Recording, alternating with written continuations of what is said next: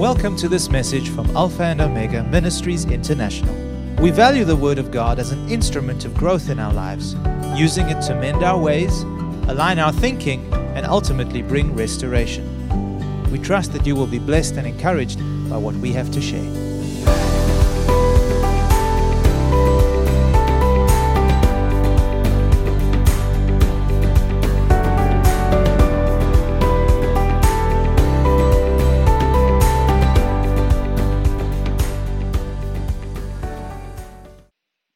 Now, as I start, if I was thirsty at this moment and I didn't want the healthy option of water, instead I would have chosen something fizzy. What drink would most people grab or think of when they think of something fizzy nowadays for something to quench their thirst? Now, there you go. Coke would be the kombucha if you're in Florida, but for most of us, Steve, it's Coke, the world-renowned drink or beverage called Coca-Cola. Now, a lot of us recognize it through various means: its name, its logo, its color, the trademark bottle shape, which they, believe it or not, they did trademark, and a lot of us recognize it so well. But why? What is the reason why we recognize Coke and it's on the first, it's on the tip of our tongues when we think of something fizzy? And the reason for that is we know Coke and Coca-Cola by its brand, its identity. But let me give you some interesting facts. Did you know Coke is no longer the world's largest and most valuable brand? It hasn't been at number one since 2013, over 6 years now. In fact, since 2013, when it was surpassed, it's now dropped to sixth. It's the sixth most valuable brand in the world today. And that's according to Forbes. All my stats I'm giving you today is according to the latest 2019 valuable brand stats from Forbes. Does anybody want to guess who's number one right now in the world in terms of most valuable brand? Apple. Peter's on the money again. Yes, that's correct. Apple. And that's thanks mainly to iPhones and iPads, who actually came out prior to 2010, and iPads was a little bit later than that. And within a few months of 2013, Apple quickly rose and surpassed Coke as the most valuable brand. They weren't even in the top 15 or 20 most valuable brands before that. A meteoric rise thanks to these new devices that propelled them up in the market. And like you know, as you can see, I like Apple. And I was first attracted to Apple as a brand and its products before they were mainstream and popular. In fact, that is why I was attracted to them.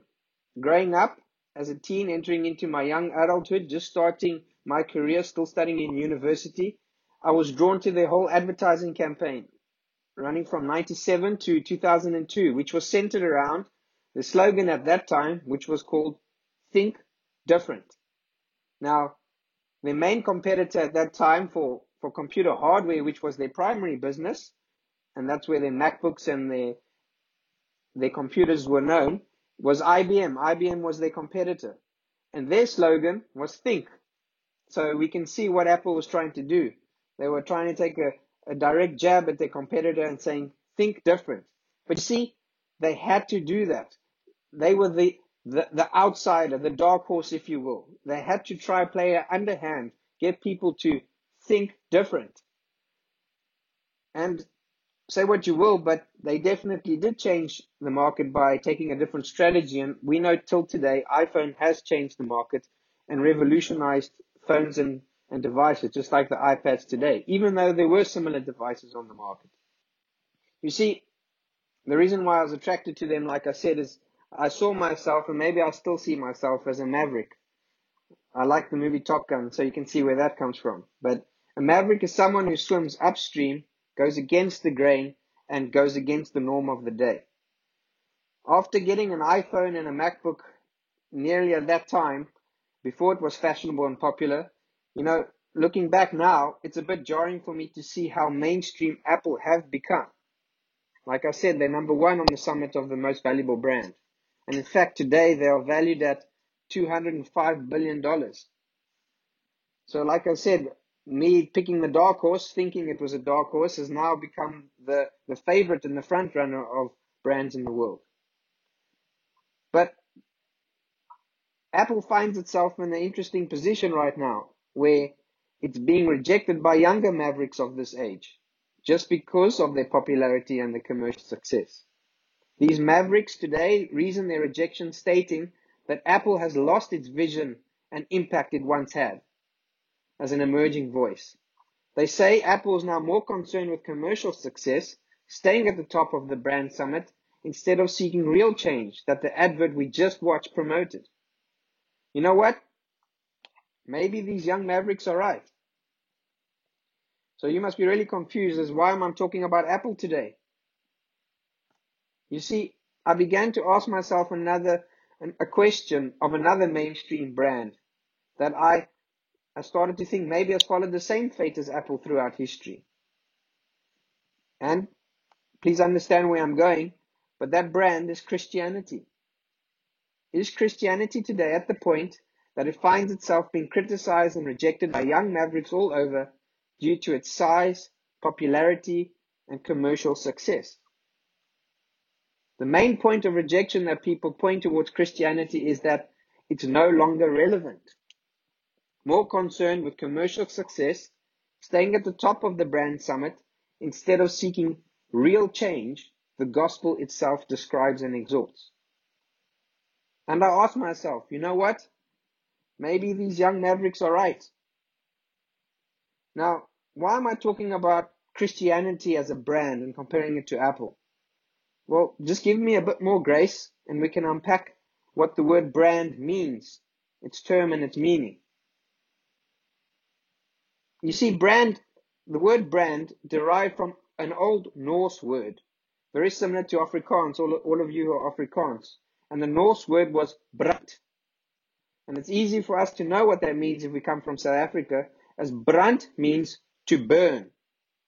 And you Americans will know where brand comes from, as livestock was literally branded by putting a hot iron of a logo or symbol in the coals and then plastered onto a cattle, and they burned the symbol into livestock and they branded that livestock. But did you know this dates back to more than 4,000 years ago, in the early Bronze Age? Basically, just before the time of ancient Egypt, they can track brands and the first use of branding. Now, of course, branding has evolved over the centuries. Like we said, farmers claiming their property on their livestock, but also artisans and craftsmen claiming credit for their work, putting their mark on signatures of pots that they found in the tombs of ancient Egypt and Greece and Rome. Also factories in the Industrial Revolution claiming their products are better than others, putting their symbol on it. And like we know today, where companies are claiming that their products, such as Apple, are better and different than others when compared. You see, branding in its meaning and origin is literally illustrated by a distinguishing mark. A mark on an item that sets it apart from all others. That's what brand is. Like we know today, we spoke about Coca-Cola, we spoke about Coke, but a lot of people also know Nike as a distinguishing mark. That tick, Nike would say, sets it apart from everybody else. So if we had to go back throughout history and look at our Christian faith, what would be the logo or the distinguishing mark or the brand of Christianity? A lot of you would say the cross. But before that, what did the early church, what did they identify themselves when they met each other in the street? How did they identify them? Are you the one? Are you part of someone who's on the way? Are you a follower of Christ? They didn't necessarily feel comfortable to ask that face to face because they were under persecution. It could have cost them their lives if they asked the wrong person. So what they used to do is they used to draw what on the ground? A fish. And let me share another picture with you. All right, what you're seeing in front of you right now is a depiction of the Christian fish, and it's in Greek, in capital letters, in the Greek words. And that Greek word that you see in front of you is made, all capital letters, is called fish in Greek, which is ichthus. Now, the reason why they use fish is they use it as an acronym or transliteration, and each letter stood for something. The first letter I is Isus, then the Greek there that you guys would say is X is Christos, and God is Theos, and Son is Theos, and Savior. Now, I'm probably not doing it justice, so let someone with a greater caliber tell us what it means.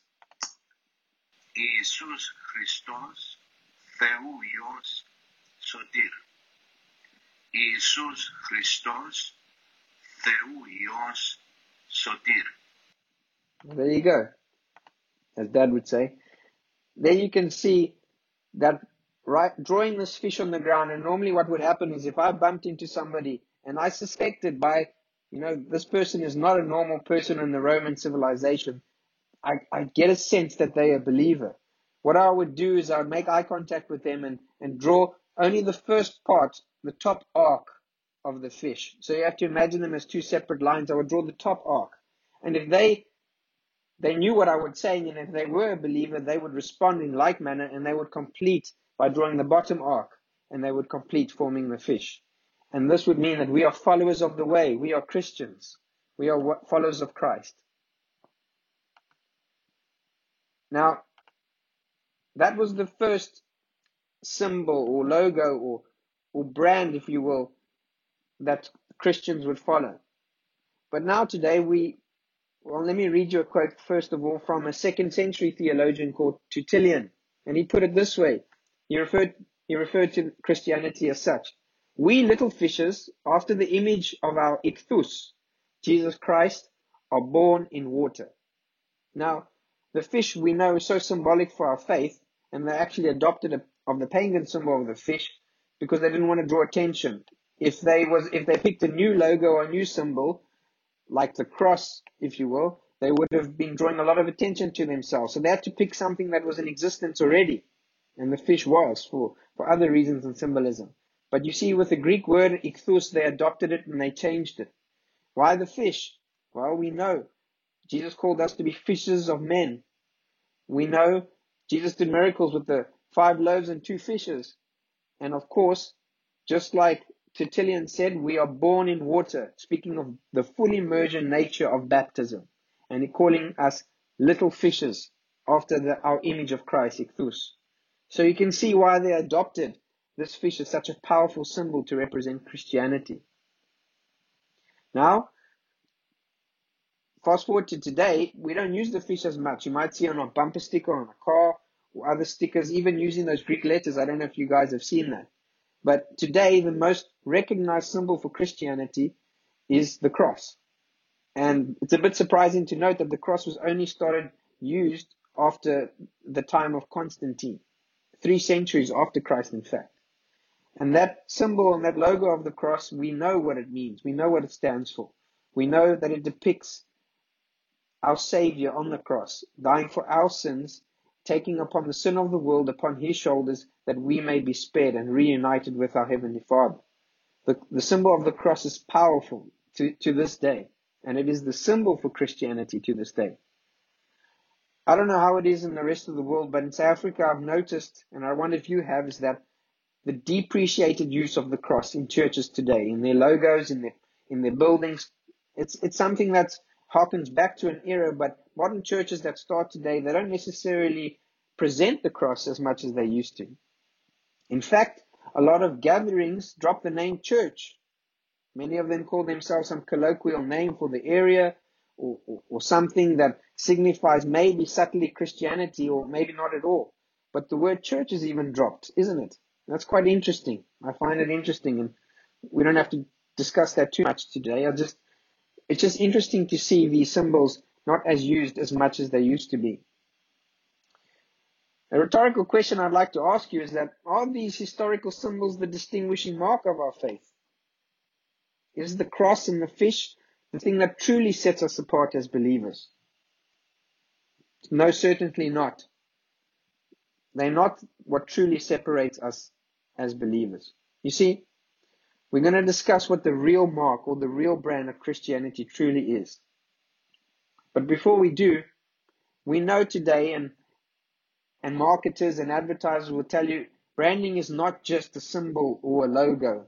It's not just a slogan that you can think up and present to your consumers like Apple did. Today, the world sees branding as far more than that. Its scope broadened, its understanding greater, and rightly so. I'm going to give you a quote from an industry expert, an entrepreneur and blogger who thinks about marketing ideas in the digital age and is quite renowned today in the .com or post.com era. His name is Seth Godin, and he says this about a brand. A brand is the set of expectations, memories, stories, and relationships that, taken together, account for a consumer's decision to choose one product or service over another. A brand is not defined by the organization, but it is the consumer's perception of the organization. So if we define brand as a set of expectations, memories, stories, relationships, and experiences, what is the true brand of Christianity? How can we define and describe our Savior and the early church movement that exploded on the scene? For me, the true distinguishing mark of Christianity is love. And not just any love, but Christ's love, agape love. For me, the Apostle John summarizes it the best, and we'll be turning throughout the whole Bible today if I had to look for scripture references on love. But I've chosen one, the one that stands out the most for me, and that's 1 John chapter 4, verse 7 to 8.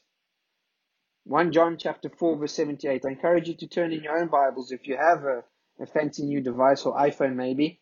Turn to the Amplified version. I'm going to be reading from that. 1 John chapter 4, verse 7 and 8 from the Amplified. This is what the Apostle John says. Beloved, let us unselfishly love and seek the best for one another. For love is from God, and everyone who loves others is born of God and knows God through personal experience.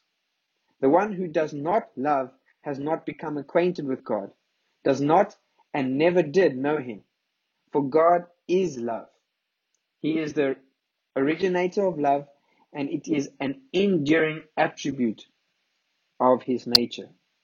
I'm going to read that again, one more time, slowly, just for you to meditate on these words. Beloved, let us unselfishly love and seek the best for one another. For love is from God, and everyone who loves others is born of God and knows God through personal experience. The one who does not love has not become acquainted with God, does not and never did know him, for God is love. He is the originator of love, and it is an enduring attribute of his nature. I just love the way the Amplified puts it and ends it there, that God is the originator of love, and it is an enduring attribute of his nature. From Jesus' birth and his life and his death and resurrection, and in continuation with those that he left and instructed to go out, we can see Christianity, all of its expectations, its memories, its stories, its relationships, its experiences are completely embodied in and by Christ's love. I don't think any of us would disagree with John's words here when we've experienced that amazing love, that radical love that we felt on that day when we gave our hearts to the Lord. That is pivotal to our faith. What does this love that John tells us so poetically and powerfully in those short verses, what does it look like for us living it out? What does it truly look like for the world around us? What does this love look like? And if we once again pointed to the symbol of the cross, we would be correct in stating that what it symbolizes and all it contains, perfectly demonstrating Jesus' life, death, and resurrection, That's what this love looks like. This sacrificial love, this Christ love, his enduring attribute of his nature. But I don't know about you, but for me, sometimes I feel that I'm unable, even as a believer, I struggle to love others like Christ has loved us. We say maybe Jesus could because he's love personified, like we just read. Well, let's challenge that, shall we? Let's challenge that doubtful way of thinking. Let's think different. Let's look at a small group of mavericks, although not perfect, displayed and demonstrated this perfect love in a dangerous, corrupt, and burning world around them. That, of course, was the early church, the first Christians. Before Christianity became mainstream and popular. You see, when we read about these accounts of the early church, I want us to acknowledge that it is not through their own efforts and works that they achieved this love, but it is rather through the Holy Spirit. That when they all gathered together in unity in the upper room, they were filled and empowered with the very nature of Christ's love within them. The Holy Spirit gave them this enduring attribute of God's nature, of his love. You see, we see the true brand, the true distinguishing mark of Christianity being demonstrated, and radically so, in the early church. When I speak of the early church, most of you would turn to Acts. So let's do that. Let's turn to Acts chapter 2, verse 42 to 47. I'm going to be reading from the ESV version, the English Standard Version. Acts chapter 2, verse 42 to 47. Again, this is a scripture we shouldn't be unfamiliar with, because when we speak of the radical love of the early church, this is the first images that people get of that early church. Let's read.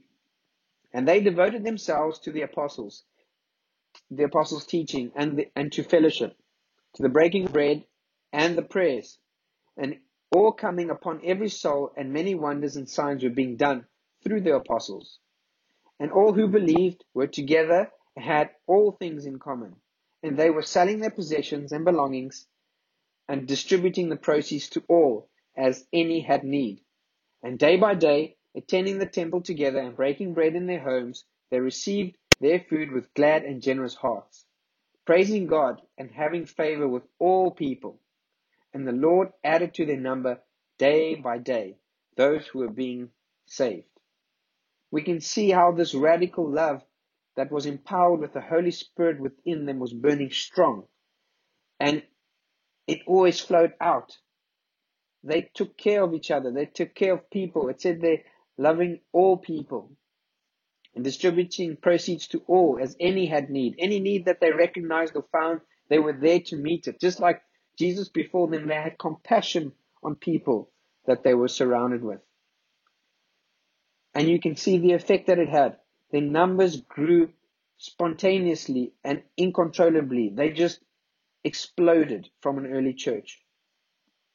Now, I don't want to just stop there on the biblical accounts of the early church. I want to show you that even though centuries would pass now, and we're going to fast forward a couple of centuries, the early church's momentum did not stop. The radical love that they demonstrated did not slow down. It accelerated, it grew. And still, as we pass in the centuries, as we're going to study now in some examples that I give you, we see the same Christ love being demonstrated in the world. So let's time travel a bit. Let's go to the 2nd century. And we will see that the Christians movement was a movement known of love and of charity. Remember I told you the 2nd century theologian Tertullian, we're going to quote him again. And this is what he says, describing how Christians lived in his time in the 2nd century and the reaction that they caused by the world around them. Let's read what he has to say about 2nd century early church.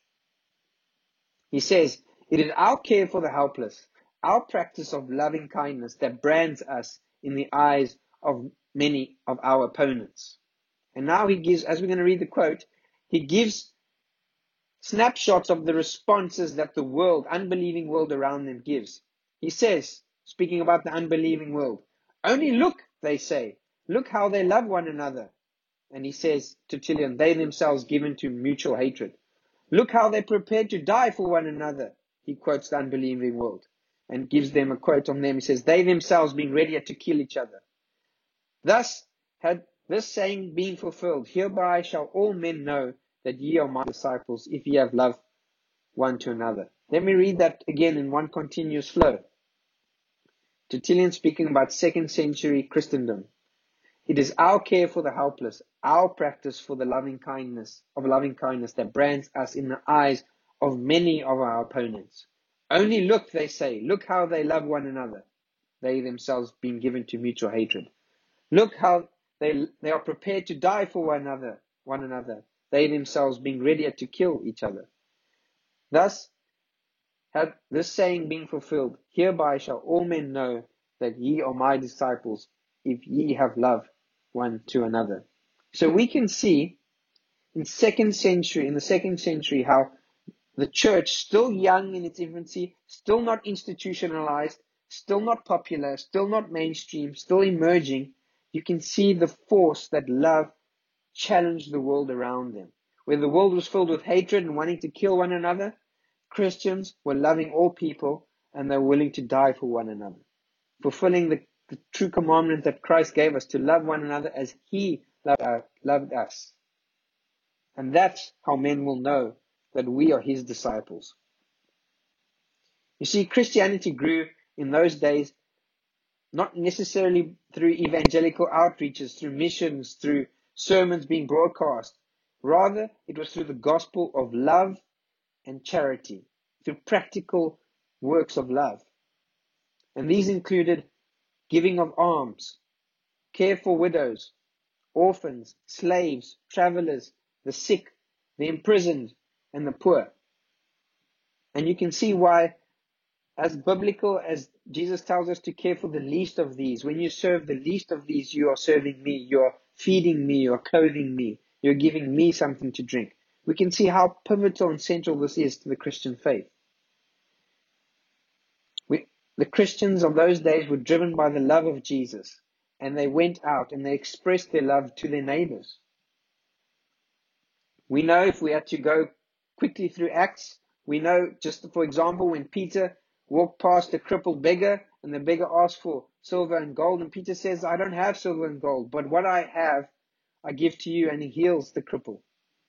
Tabitha, also known as Dorcas, a lesser known character in the Bible, is cited as an early disciple, full of good works and acts of charity. You can read that in Acts 9, verse 36. In the emerging church, we see also how early Christians looked after widows and orphans, sick and disabled, prisoners, poor people, and even bodies that needed a burial and no one wanted to bury, and slaves. We know slaves, the issue of slavery was pivotal in those days. Slavery was rife.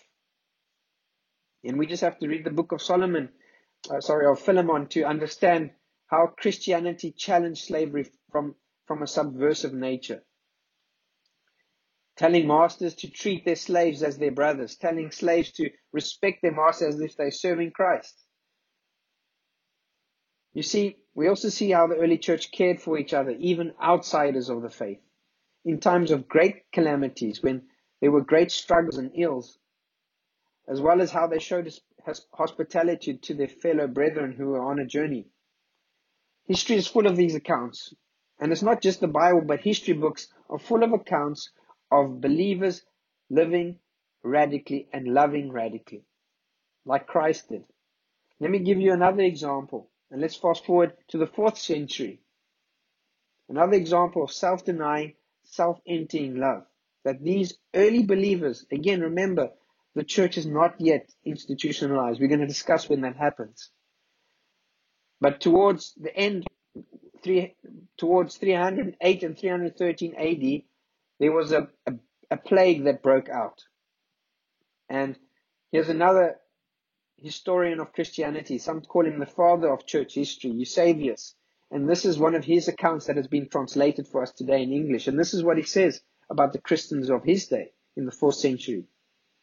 For the Christians were the only people who amid such terrible ills showed their fellow feeling and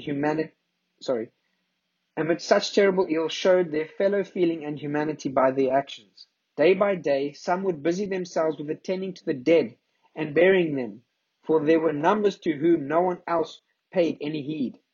Others gathered in one spot all who were afflicted by hunger throughout the whole city and gave bread to them all. When this became known, people glorified the Christians' God, and convinced by the very facts confessed the Christians alone were truly pious and religious. Basically, Eusebius is saying, in a time of plague where bodies were rife on the road, causing death and disease around, and these bodies were probably rotting and disease full of plague, no one would bury them, no one would go near them to touch them because they would fear getting the plague. It was the Christians of that day that felt it was only right for them to get a proper burial, and they would go and take these bodies, dig a grave, and they would bury them. Again, people that were afflicted with hunger, maybe they themselves were afflicted with the plague and no one wanted to go near them to give them food or to trade with them or to sell them any goods. It was the Christians who went to them and fed them. And we can read that this stood out in the world around them in the 4th century, where people said, when this became known, people glorified the Christians' God, and convinced by their very facts, confessed the Christians alone were truly pious and religious. You see, the early Christian brand of love was a radical one that took people on radical trajectories. We see value of self-sacrificial love and other regard in the context of suffering and affliction, based on the example of Christ and the apostles that came before them. By the early 4th century, this obscure movement of Christianity, this group of mavericks on the margins of the Roman Empire, would have grown to such an extent, they exploded and grew tremendously to such an extent that it would eventually become the official religion of the empire that previously oppressed them and killed them, the Roman Empire. This movement certainly impacted the world in many positive ways. Just think about that for a moment. We read in the story of the Bible, in Acts, as you continue to read, how Christians were persecuted, Stephen being the first martyr, and how after that time Christianity spread throughout the world because they were pushed away. They were pushed. The Roman Empire saw them as a threat and wanted to squash them. The Pharisees and Sadducees saw them as a threat, wanted to squash them. Now, think about how centuries later, Christianity grew from such a small group of radical lovers that it transformed the whole world like we know today. And that the Roman Empire, the empire that once persecuted them, would adopt Christianity as the official religion. And we know that story, and we know where we find ourselves today. The question I'm asking myself, and the question I'm asking you today, is that I'm facing all us Christians is, are we more concerned with our own success, staying on the top of everything instead of seeking real change the gospel itself describes and exhorts? Do we love radically like the early church did? Are we as radical as Christ and the apostles were? And even like we read now in centuries after, examples that we've just studied?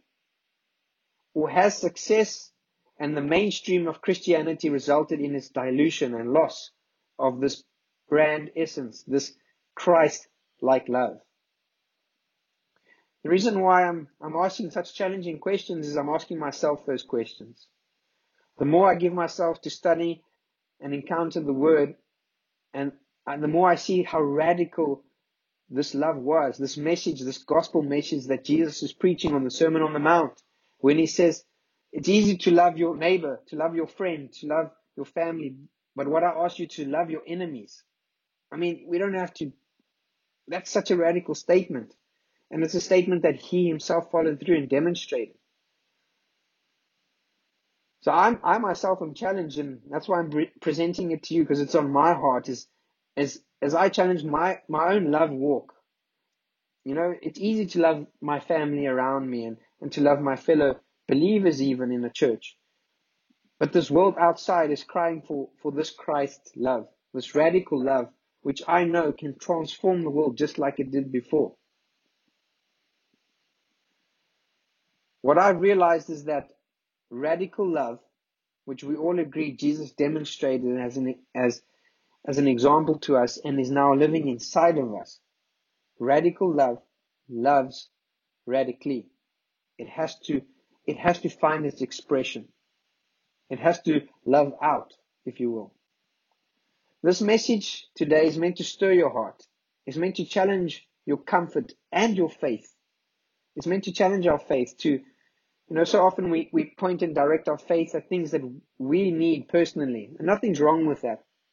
Faith is there as a tool to give us to achieve what the Lord wants to achieve in our lives. But maybe we should ask the Lord, where does He want our faith to be challenged? And surely He would say to us to love everyone that we come in contact with, to allow our hearts to grow so full of His enduring attribute of His very nature, of that love that encompasses our whole heart, that we cannot but love everyone that we come in contact with. Maybe that's a worthy target of our faith, is to stretch our hearts, to grow our hearts, to love the unlovable, the one that the world does not love, to not judge, but to rather love like Jesus did when He went to the prostitutes, to the tax collectors, people that were downcast and shunned from society. In closing, I would like to leave you with two quotes, words that are not my own, but words from a love maverick, a woman that demonstrated this radical Christ brand of love, a love that this world has seen not so long ago, something that I, in my growing up as a kid, was on the TVs, was on the radio stations, was in magazines. This woman demonstrated love that everybody in our society, everybody within the world took note of.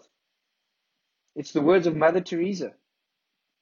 Let me read two quotes from her. The first quote, she accurately diagnoses what I'm trying to say today of the modern ills of our world. This is what she says in diagnosing the Western world.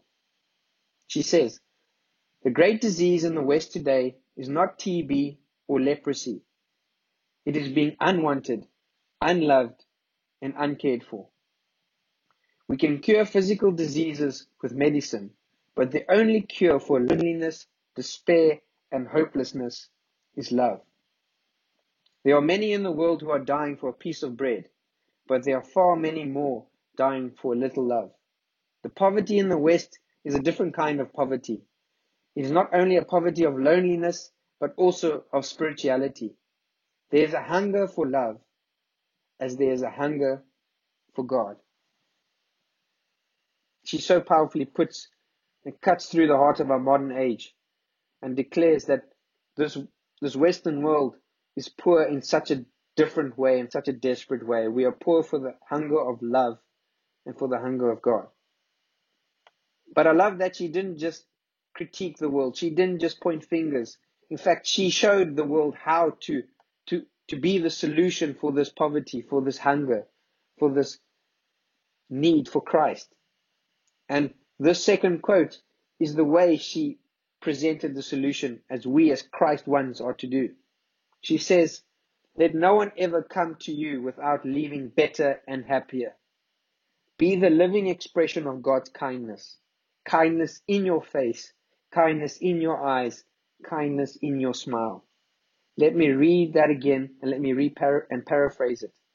She says to us believers, to us Christ carriers, to us who carry the Holy Spirit, the enduring attribute of love.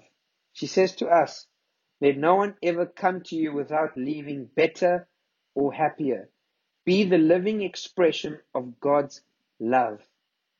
Love in our face, love in our eyes, and love in our smile. You see, Mother Teresa, in such a light way but powerful, challenges us Christians to whoever we interact with, whoever we bump into the road, just like in the early days of the church, that instead of drawing a fish on the ground, we draw in our response, in our actions, in our desire towards others, we draw to them Christ's love. That we show the true tangible essence, the true tangible distinguishing mark of Christianity is that we demonstrate, just like Jesus, just like the apostles, and just like the early church continued, we draw Christ's love to the world around us. For myself, I see a world desperate for this type of love. In a world full of division and strife, arguing which way is the other, where we see the liberals being more divisive than others, this world is crying out for a love that just dilutes all of that and says we love everyone the way Christ loved us. So I just hope today, it's a challenging message. I don't deny that. It's something that is challenging me. Every time in South Africa, we get confronted with need every 5 minutes, if not sooner. Need is always there. I'm challenged to not just meet that need superficially, but make sure that people, when they encounter me, when they encounter Christ's love, that I not only do things, but I share the love of Christ with them. That they know that moment when they encounter, like Mother Teresa said, when they encountered my face, when they encountered my eyes and my smile, they encountered Christ. And I just hope that encourages you wherever you are in the world, that we be Christ, just like Christ asked us to others around us. Amen. Thank you for listening to this message.